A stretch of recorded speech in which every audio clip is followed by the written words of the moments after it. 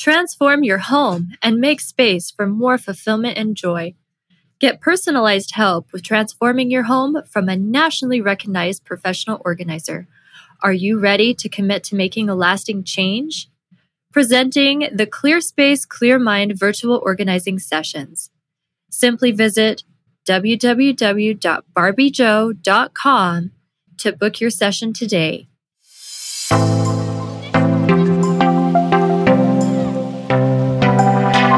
Hi, this is Barbie Joe, and you are listening to Don't Get Lost in the Laundry. This is a show for busy moms and families where we talk about household order and function. We'll discuss tricks of the trade and systems to improve family life and managing a household. Hello, everyone. Barbie Joe here, and welcome to another episode of Don't Get Lost in the Laundry. Today, I have Lisa Woodruff, who is a home organization expert, productivity specialist, and author of The Mindset of Organization, Take Back Your House One Phase at a Time, How ADHD Affects Home Organization, and The Paper Solution. Lisa believes organization is not a skill you are born with. It's a skill that is developed over time and changes with each season of life.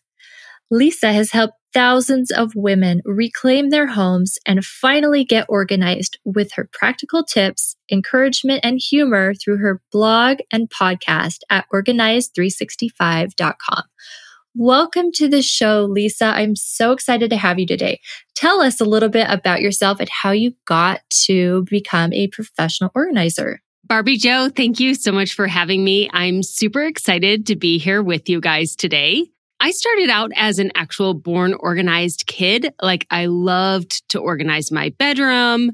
I got disorganized in my late 20s when we had 2 children within 2 years. But after a year or two, I got organized again. And I felt like every time I got organized, that was my superpower. And I was able to take on more and more until I hit 39. And by the time I was 39, I had been disorganized for a few years. Everything I tried didn't work to get me organized again. So I ended up quitting my job in December when I was 39, getting ready to turn 40. I felt like I had been disorganized for years at this point. I had no idea how to take control of my house, of my marriage, of my kids, of our income. The world was just spiraling out of control. And in that year, I decided to start the blog Organize 365 and just take back my home and get back to, you remember when you were a kid and you would be so disorganized and you take the weekend and you would organize your bedroom and then you felt like you could tackle the world again? I needed to do that in my life. I needed to do that with my house. And I gave myself the year to do that, even though we were in debt and going more and more in debt. And throughout the course of that year, I realized I actually was a professional organizer and I was an organized person. I was just going into a different phase of life and that organization was a learnable skill. And I grew my business from there. That's incredible. And I'm so glad you touched on the fact that it is a learned skill because a lot of people think that, you're born with it or you're not. So that's wonderful. I would love to talk more about this book you wrote because I know a lot of our audience members either have ADHD themselves or children with ADHD. And they often find that kind of debilitating, kind of like a crippling reason not to become organized. So talk to us about that. Yes, I totally understand what you're talking about. In my first year of organizing, almost every single person that I professionally organized for either had a clinical diagnosis of ADHD or suspected that they had ADHD. And my 2 children that I mentioned earlier are both adopted. And when they were in school, they were both diagnosed with ADHD and learning disabilities. So being an educator and a research-oriented person, I had done so much research into how to support them both at home and in school with their learning differences and in their ADHD and with my professional organization clients.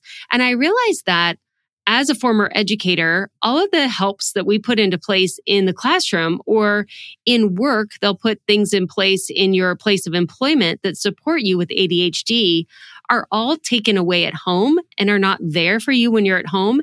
And specifically for women who choose to take off a little bit of time, even just a year, to stay home with their kids.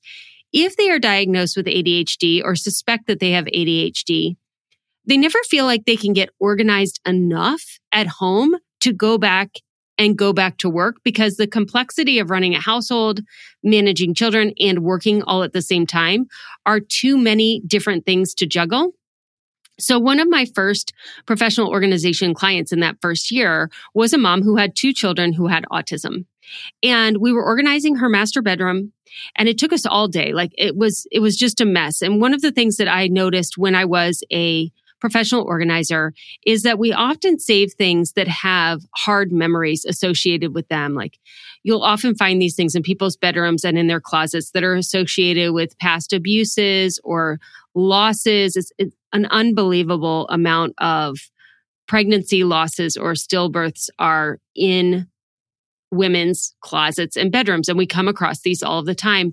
And so I'd been working with this client, and we were a couple of hours into our session, and she was totally overwhelmed. So I sent her to the store to buy hangers. I didn't even need hangers. I just sent her to the store to get hangers. I said, get us coffee too, and then go, get your lunch. And I said to myself, I have to get this closet done before she gets back, because she's at her breaking point. Like we just need to finish it. So when she came back, the closet was done. Of course, she had these hangers I didn't need. And she walked in and she started crying. And I was like, yes, I did a great job organizing this closet. Like I've done such a great job organizing clothes. And she just cried, and she looked at me and she said, oh my gosh, I can go back to work now. And I was like, what? She's like, yeah, I couldn't go back to work because I didn't know how to get dressed in the morning and get the kids out the door. But now I could see I could actually get dressed, so I can go back to work now. And that's when I realized our houses are holding us back from our lives that we're supposed to be living, specifically as women. I don't think men are holding us back. I think our expectations at home and the ability to get caught up at home are the things that are holding us back. And it's significantly more for people who struggle with ADHD. Wow, that's an amazing story. And that paints such a clear picture for all of us that we can all relate to. Now, what are some tips and tricks do you have for somebody who has not yet had help within the home? How can they get started? So specifically, if you feel like you have ADHD or you've been diagnosed with ADHD, is it okay if I explain just a little bit more about that diagnosis and how it inhibits our ability to get organized? Absolutely. Yes. Okay. So what I learned with my kids is that there are actually 8 different things that the prefrontal cortex of your brain does. That's the front part of your brain that is the decision making and holds all of your ideas inside of its head while you're making decisions. And these are called your 8 executive functions. And when you have a deficit in a certain amount of these, that is how you get a clinical diagnosis of ADHD. But I just want to say, no one has perfect executive function and no one has no executive function. So ADHD is a spectrum disorder and diagnosis in which some of these executive functions function higher than others. So of the 8, my son was deficient in 7. And I went to the headmaster at the school and I said, hey, my son is deficient in 7 of these 8 that you just mentioned. And she goes, we know. And I said, well, you don't even have like a couple that are strong that we can like use to bring the other ones up. Like, what are we going to do here? And she's like, don't worry. And it's true. Like we have increased his executive functioning over time through strategies, through medication, through, modifications. You can do this.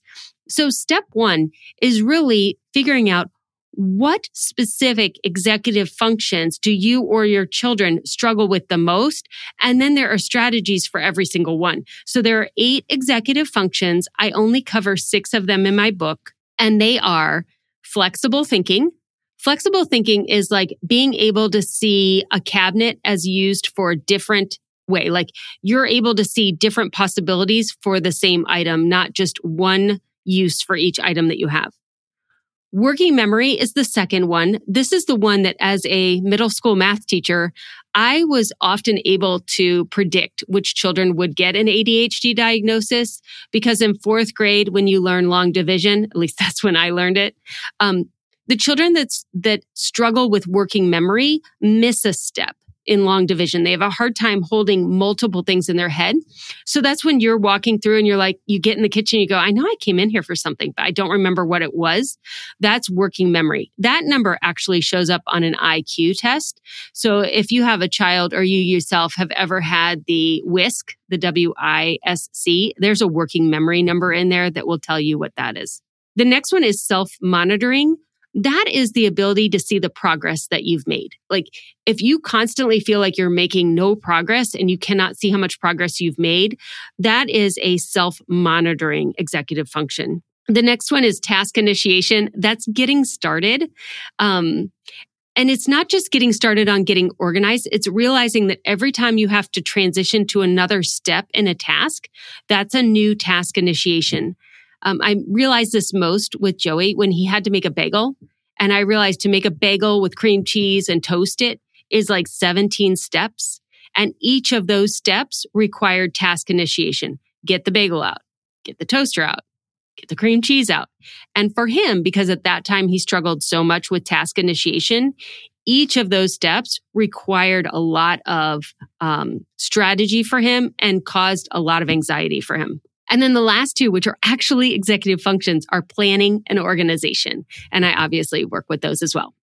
Wow, that is so interesting and better describes everything. It just paints such a clear picture of really how to understand, ADHD. So, okay, this is incredible. So what would you say are your best strategies for overcoming that anxiety or that inability to get started? So I create a script for people to follow, and most of us live our lives based on habits. Like habits are super popular to talk about, and developing habits and stopping bad habits. And the reason why it's so powerful is because a habit or anything that you do repetitively over and over and over again bypasses a lot of this working memory, prefrontal cortex. So like, even if you struggle with ADHD, as my son did with 7 out of the 8, once you establish in the morning, you get up, you go to the bathroom, you brush your teeth, you get in the shower, you don't even think about it anymore. But in order to establish that habit takes much longer if you struggle with some of these specific executive functions to get the habit ingrained. But once you can get the habit ingrained, then your body goes on autopilot and you don't have to work so hard. So I've created kind of like a getting started habit for organizing that tends to work with people who struggle with some of these executive functions. And I've combined a lot of them into one. So when you're ready to get organized, you go in a space. And the first thing you do is you scan the room for food and dishes. And you audibly say it out loud. You start with trash. You start with trash and you say trash, trash, trash. And you look around the space and you look for anything that is trash. So anything that is broken, anything that needs to be thrown out, anything that's misplaced is just trash. And when you are done scanning the room for trash, you look around the room one more time saying trash, trash, trash. Now we say it out loud. It's really funny. And everybody who follows me now does it. Children do it. All people do it.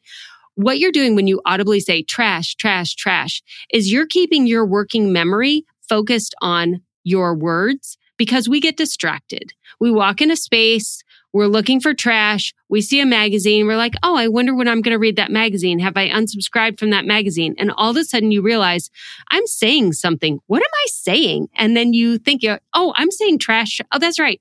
I'm supposed to be picking up trash. Like it keeps you focused on picking up trash. Also, whenever you go in any space, no matter what it is, there will always be trash. So that is like your getting started routine. It helps you with task initiation. It helps you with working memory. And it gets you started on organizing.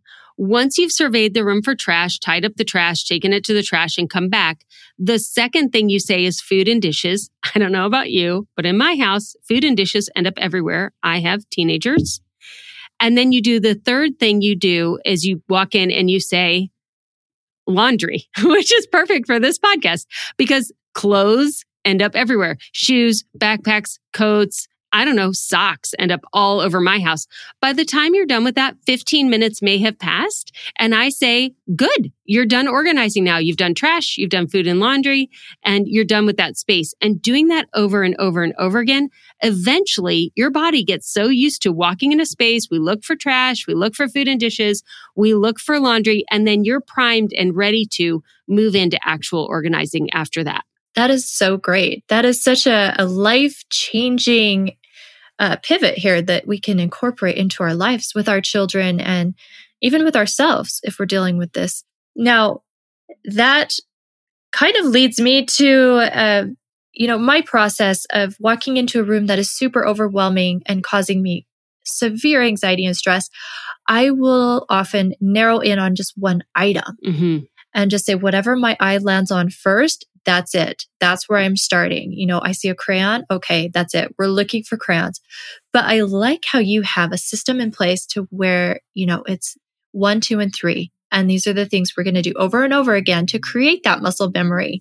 That is a game changer. I love that. It really sets you up perfectly for how you are tackling a room. This specifically gets people who struggle with executive functions started in the mindset of in motion. An object in motion is easier to stay in motion.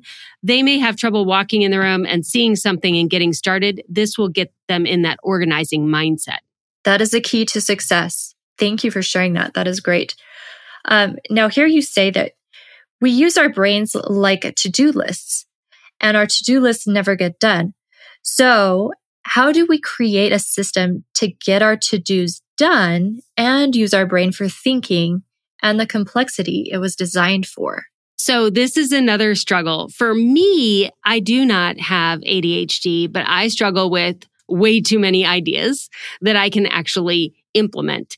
And so whether you have ADHD or you have more ideas than you know how to implement, I have yet to meet anyone who's actually created a to-do list that they've finished. To-do lists just have more and more and more things added onto them. And even if you're a very productive, organized, and planned person, a never-ending to-do list becomes overwhelming, and sometimes you feel defeated. And so the system that I created back when I had those 2 kids under 2, and then I revitalized again when I quit my job in December of 2011, is what I call the Sunday basket. And the Sunday basket is just a decorative basket that I put on my kitchen counter where I defer all of my ideas and my to-dos into the basket. I write them on index cards and I throw them in the basket. I throw all my mail in the basket. If something needs to be fixed, I throw it in the basket. And then once a week on Sunday, I go through all of those actionable to-dos and ideas that I've had through the week. And because they're all grouped together at one time and they're not emotional ideas that I have in my head, they're just unemotional pieces of paper that have ideas on them, I'm able to sort them almost like playing cards and like, this is a good idea, this is a bad idea, this one's already done. And I take a look at all of the ideas that are left and I only pull out the ones that I can realistically actually get done during the next work week. And I leave the rest until a future time. Sometimes they never actually materialize into getting done. And sometimes 6 months later, I'll pull something out and it actually gets done. But it makes my work week more manageable with the quantity that I need to get done. That's really great. I love that concept. Now, why should we and can we sort our household and paid work ideas and to-dos without forgetting anything then using this system? Yes. So I actually have a Friday work box for my work ideas and a Sunday basket for my Sunday ideas. And we have them separated because we are multifaceted, multi-passionate people who do not have work-life balance. And you're at work and you're thinking about home. You're at home, you're thinking about work, or you're just sitting down doing your to-do list and it's mixing back and forth all of the time. Being able to write all of those ideas individually on index cards or just any kind of little piece of paper you have, and then dividing them. Is it a work idea? Is it a home idea? And then bucketing that planning time, Friday for work and Sunday for home, really gives you planned time to focus on which to-dos you're going to get done when. And the biggest bummer out of this is not writing down all of your ideas and sorting them. The biggest bummer is realizing that your to-do list is unreasonable and is never going to get done, and that you have to become much more choosy about the items that you're actually going to say are getting done this week and have much fewer of them, but actually get them done. And so it's reducing your expectations for yourself. Ah, that's great. That is so important too, especially as busy moms. We like to take on the world and then some. For sure. Okay, now, as we stated earlier, organization is a learnable skill. Now, how, as an adult, can we learn to acquire this skill? When I set out to teach the skill of organization, I thought as an educator, it was something you taught one-to-one. That's what I did in professional organization. But I had a blog in 2009, and I knew there had to be a way to teach this online. And I surmised there were two ways to teach it. One was through story. We all learn best through story. I'm sure you've learned some nugget through this podcast that you didn't know before. And that's how we learn. We learn by people telling stories. So I started a podcast in 2007, and I specifically did a podcast and not a YouTube channel, because I wanted people to be hearing my voice, but picturing their own space in their head as I shared stories, so that you could imagine what I'm saying. As I was telling that story earlier about the closet, I'm sure you were thinking about your own closet.